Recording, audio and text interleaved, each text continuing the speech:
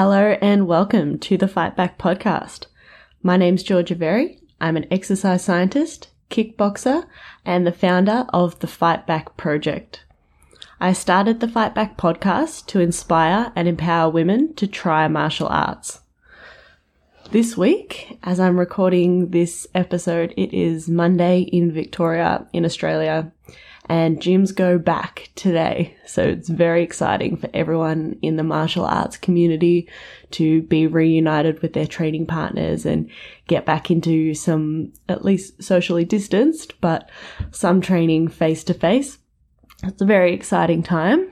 As always, this podcast is going to come at you in different formats. So today I'm just going to be speaking about a topic. I'm going to be talking about why is it that martial arts seem to improve mental health even more than exercise alone? But sometimes I will have guests on for interviews, so I'll either have on experts talking about areas to do with martial arts and mental health, or I'll have on really inspiring women who have overcome mental health issues through martial arts. So we've got some of those coming up to look forward to, but today, as I said, I wanted to ask the question, why would martial arts be better for your mental health than pure exercise? So from a physiological level, as in what's happening inside of your body, we know that exercise affects the brain directly. So there are a number of mechanisms for this, things that cause this, hormones, being like a key one, brain signaling, neurotransmitters, changes in blood flow. There are a whole host of reasons that exercise changes your body and your brain physically, and that then improves your mental health.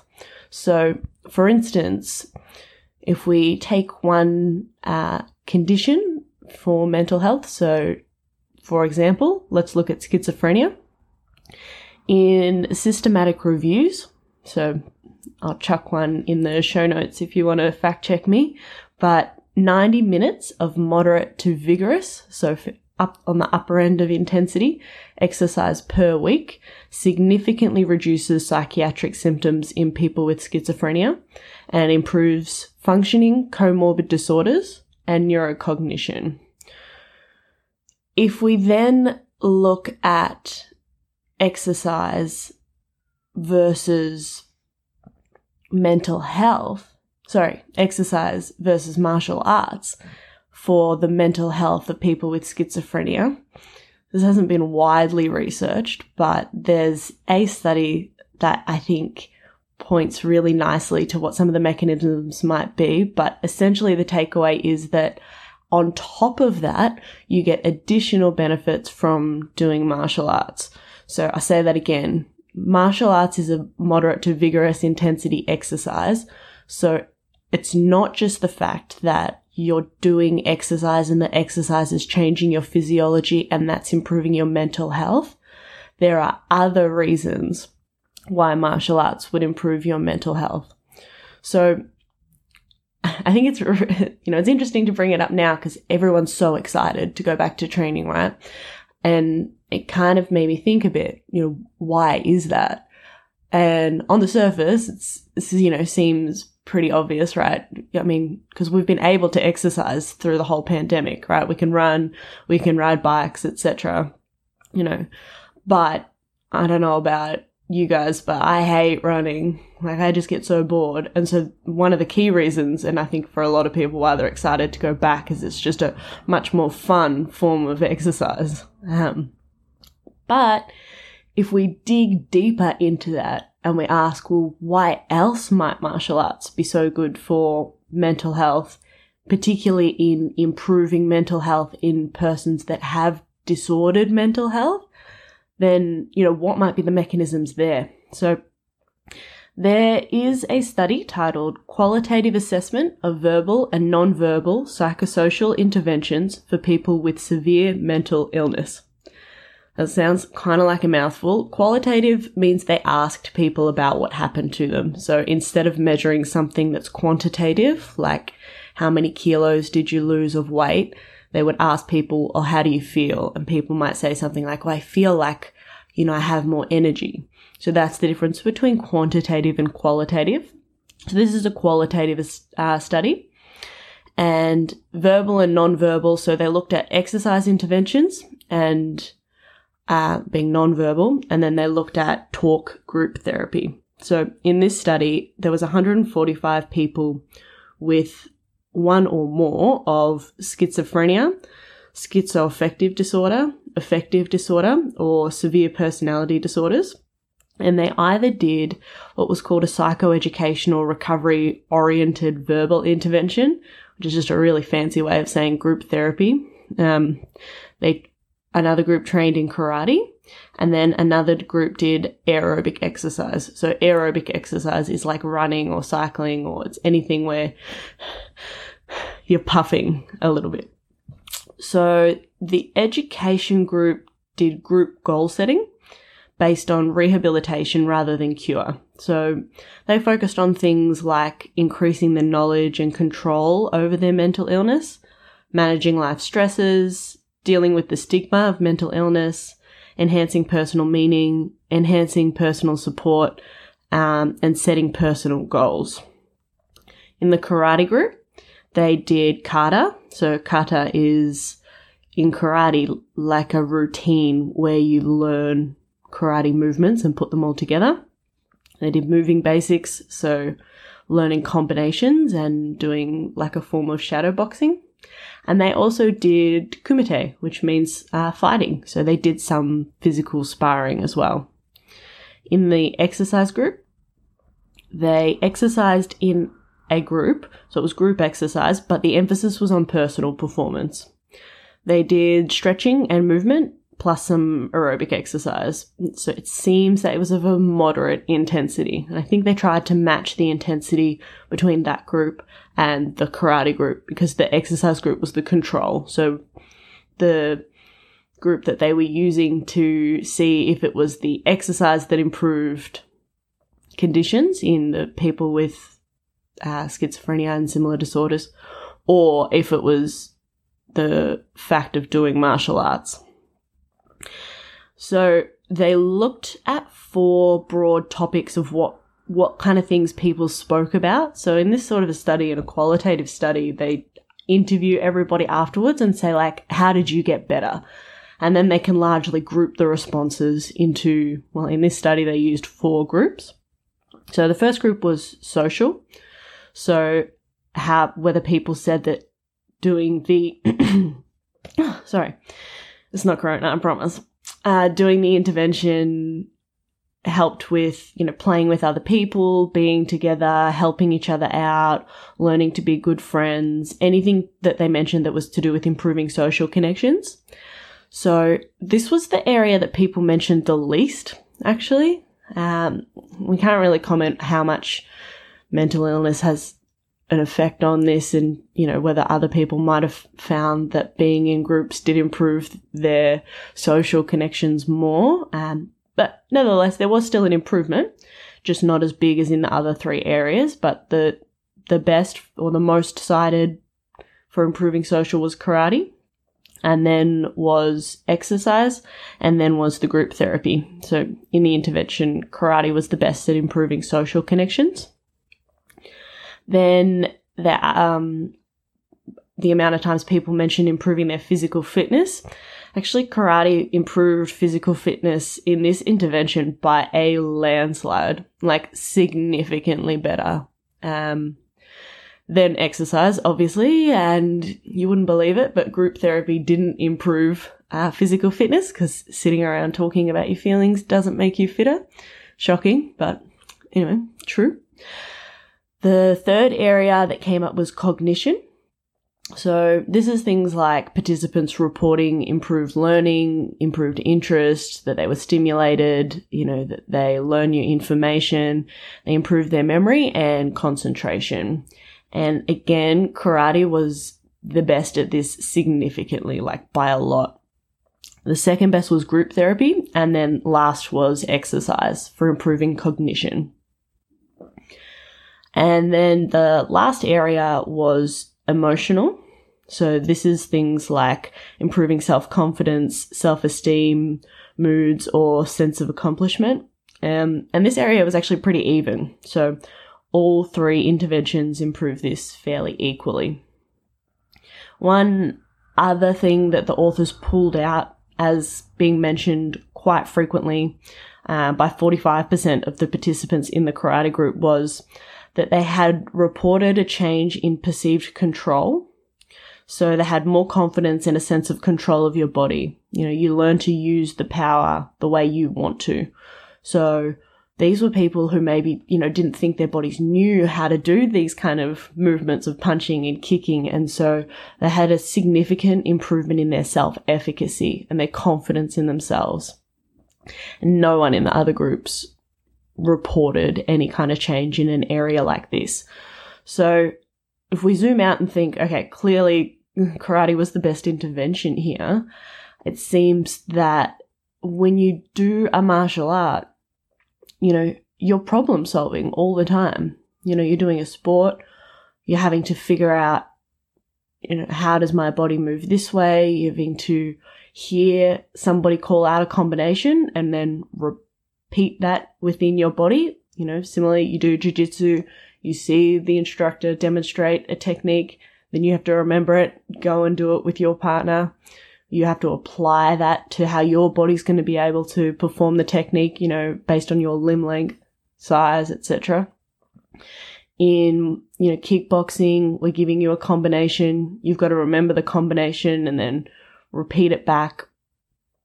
So the cognitive strain during martial arts is much higher than in aerobic exercise, right? You're running, you're thinking about nothing. That's kind of the worst thing about running. There's nothing to think about, but you're constantly having to think about what you're doing when you do martial arts. So your brain gets better. It's a muscle. So you're using your brain, so your brain gets better, and then it has an improved ability to process things, and that improves your mental health. Well, at least that's what I take away from this.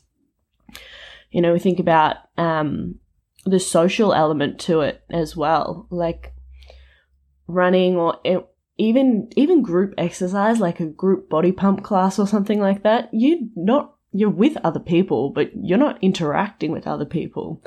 And I think that's one of the big things everyone's so stoked to go back to, right? It's like, I miss all my friends. Like, I miss training with people,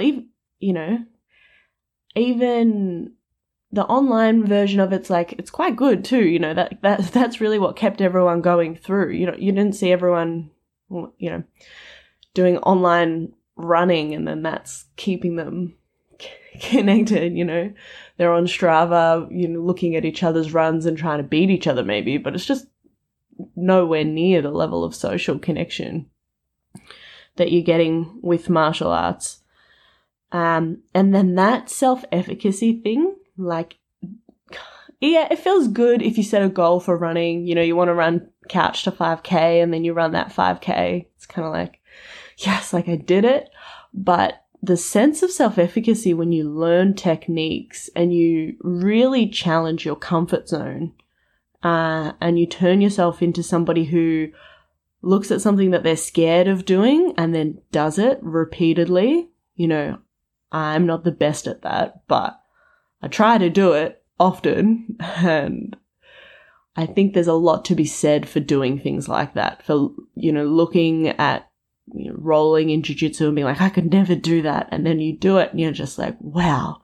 Just like, even walking into a martial arts gym is like super scary, and so you do that and then you do the class and it's just like, yeah, like, okay, yeah, I realize that, like, I'm actually kind of a badass. That's what the feeling is like. So I think it makes so much sense that martial arts are better than just aerobic exercise.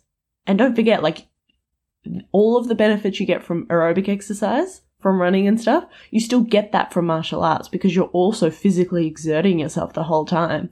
So it's like exercise on steroids for mental health, honestly. So if you're listening to this and you haven't tried martial arts before and you're like, this is not a good time to start, like, we're in the middle of a pandemic, why, like, I'm just going to wait until everything calms down, I would challenge that notion and say, you know, everything is a little bit less intimidating at the moment because of social distancing. You know, you could go to a BJJ class and do solo drilling.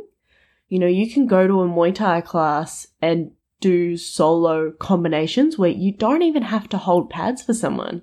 You know, you don't even have to hit anything. It's kind of like a less intimidating version if being intimidated is the reason that's held you back. So I think if you're just starting out, like, now's a good time. Call up your local gym, like, get involved. And similarly, online programs are still running now. Like, an online program's a great entry into martial arts. I'm super excited that in 1 week, we're going to be announcing the opening of the Fight Back Project, which is online to begin with.